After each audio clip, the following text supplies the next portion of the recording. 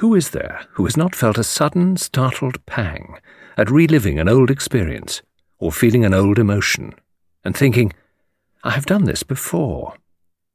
Why do those words always move one so profoundly? That was the question I asked myself as I sat in the train, watching the flat Essex landscape outside. How long ago was it that I had taken this self-same journey?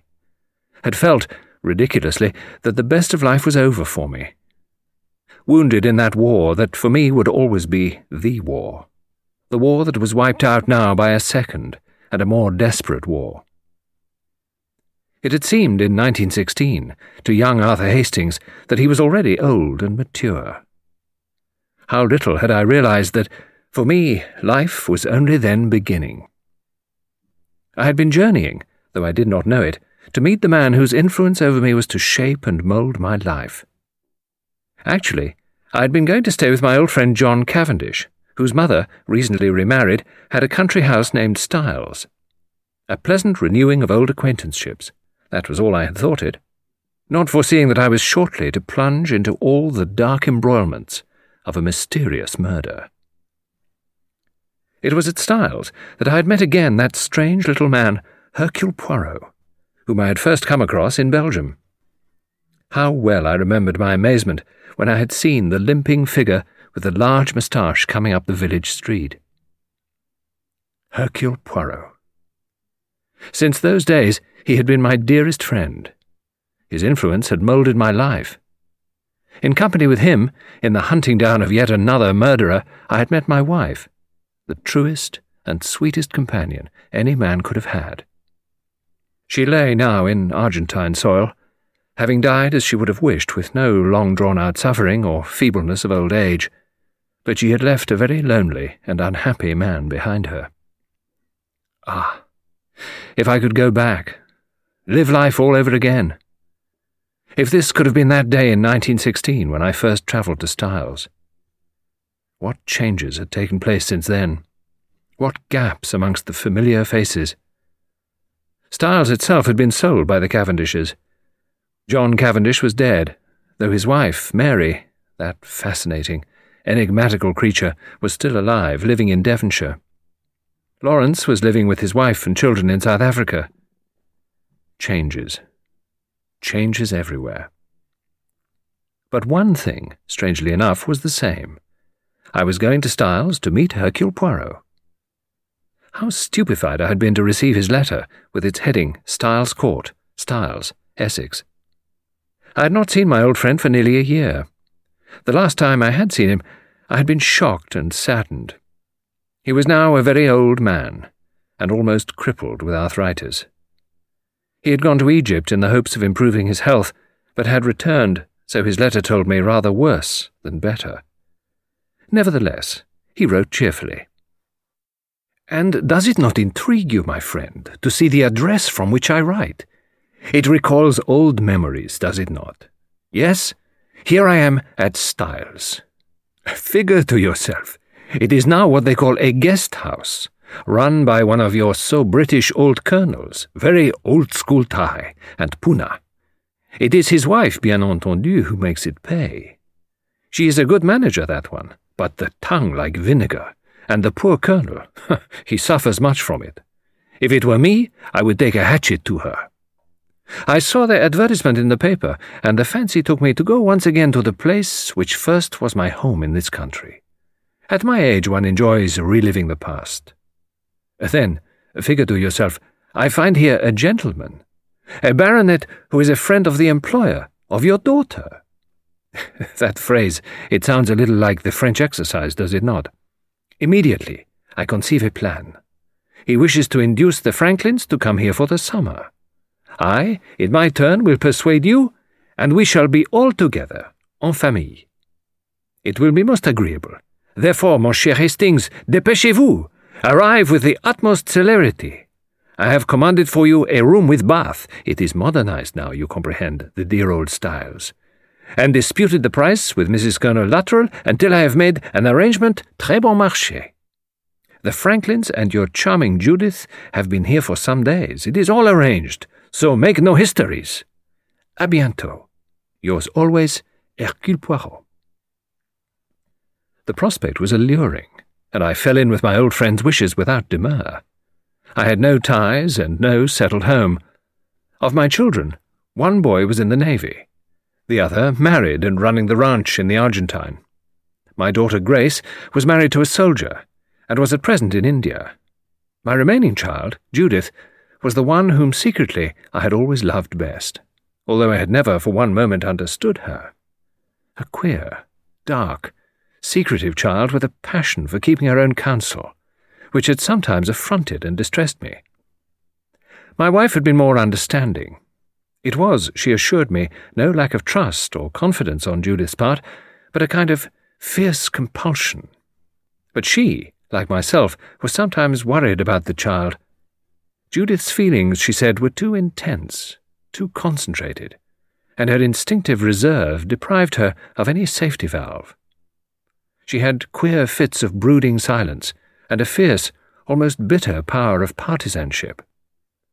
Her brains were the best of the family, and we gladly fell in with her wish for a university education. She had taken her BSc about a year ago, and had then taken the post of secretary to a doctor who was engaged in research work connected with tropical disease. His wife was somewhat of an invalid. I had occasionally had qualms as to whether Judith's absorption in her work and devotion to her employer were not signs that she might be losing her heart, but the businesslike footing of their relationship assured me. Judith was, I believe, fond of me, but she was very undemonstrative by nature, and she was often scornful and impatient of what she called my sentimental and outworn ideas. I was, frankly, a little nervous of my daughter. At this point, my meditations were interrupted by the train drawing up at the station of Stile St. Mary. That, at least, had not changed. Time had passed it by.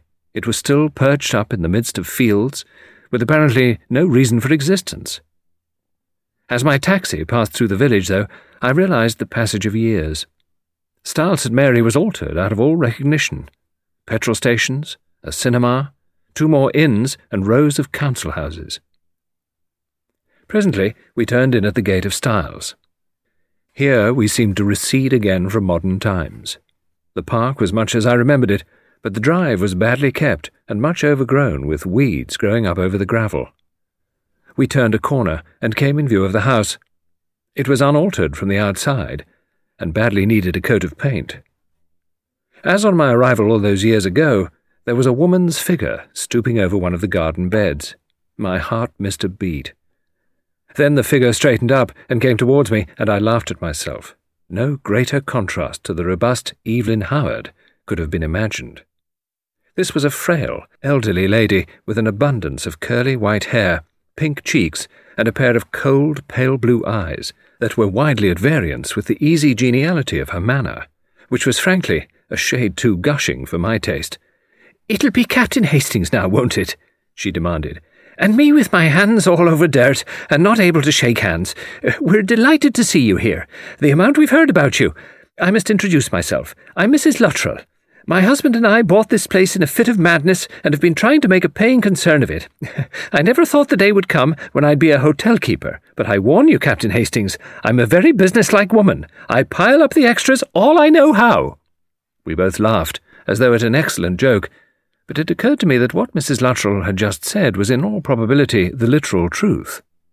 Behind the veneer of her charming old lady manner, I caught a glimpse of flint-like hardness. Although Mrs. Luttrell occasionally affected a faint brogue, she had no Irish blood. It was a mere affectation.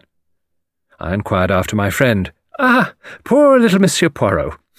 The way he's been looking forward to your coming. It would melt a heart of stone. Terribly sorry I am for him, suffering the way he does." We were walking towards the house, and she was peeling off her gardening gloves. "And your pretty daughter, too," she went on. "What a lovely girl she is. We all admire her tremendously. But I'm old-fashioned, you know, and it seems to me a shame and a sin that a girl like that ought to be going to parties and dancing with young men, should spend her time cutting up rabbits and bending over a microscope all day. Leave that sort of thing to the frumps, I say." "Where is Judith?" I asked. "Is she somewhere about?" Mrs. Luttrell made what children call a face. "Ah, the poor girl. She's cooped up in that studio place down at the bottom of the garden. Dr. Franklin rents it from me.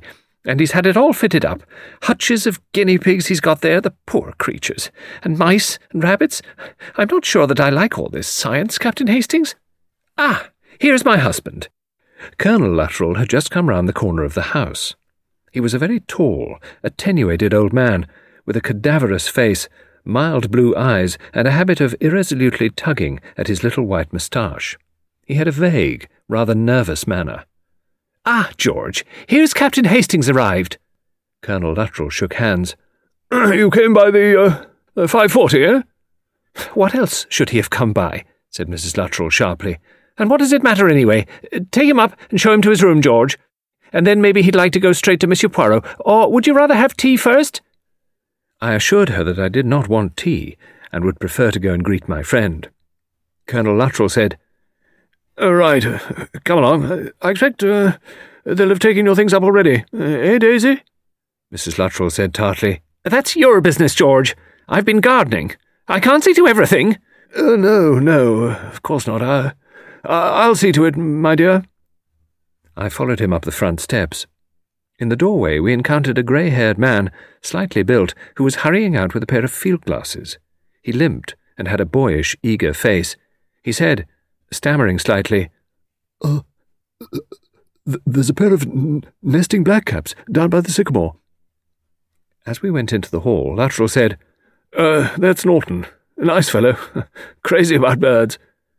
In the hall itself, a very big man was standing by the table. He had obviously just finished telephoning.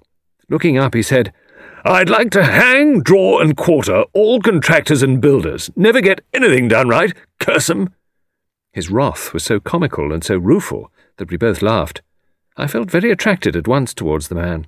He was very good-looking, though a man well over 50, with a deeply tanned face. He looked as though he had led an out-of-door life. And he looked, too, the type of man that is becoming more and more rare, an Englishman of the old school, straightforward, fond of out-of-doors life, and the kind of man who can command. I was hardly surprised when Colonel Luttrell introduced him as Sir William Boyd-Carrington. He had been, I knew, a governor of a province in India, where he had been a signal success. He was also renowned as a first-class shot and big game hunter, the sort of man, I reflected sadly, that we no longer seem to breed in these degenerate days. "Aha!" he said.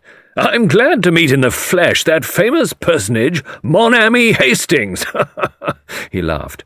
"The dear old Belgian fellow talks about you a lot, you know. And then, of course, we've got your daughter here. She's a fine girl." "I don't suppose Judith talks about me much," I said, smiling. No, far too modern. These girls nowadays always seem embarrassed at having to admit to a father or a mother at all. Parents, I said, are practically a disgrace." He laughed. "Well, I don't suffer that way. I've no children, worse luck. Your Judith is a very good-looking wench, but terribly highbrow. I find it rather alarming." He picked up the telephone receiver again. "Hope you don't mind, Luttrell, if I start damning your exchange to hell. I'm not a patient man."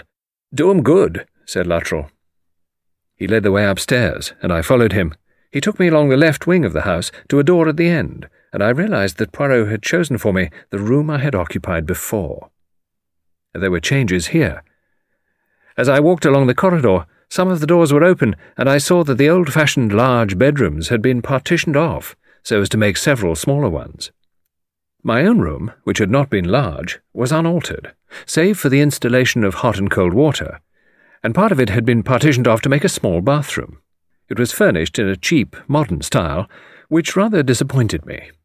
I should have preferred a style more nearly approximating to the architecture of the house itself. My luggage was in my room, and the Colonel explained that Poirot's room was exactly opposite. He was about to take me there when a sharp cry of "George!" echoed up from the hall below. Colonel Luttrell started like a nervous horse. His hand went to his lips. Sure you're all right? Ring for what you want." "George!" "Coming, my dear. Coming." He hurried off down the corridor. I stood for a moment looking after him. Then, with my heart beating slightly faster, I crossed the corridor and rapped on the door of Poirot's room.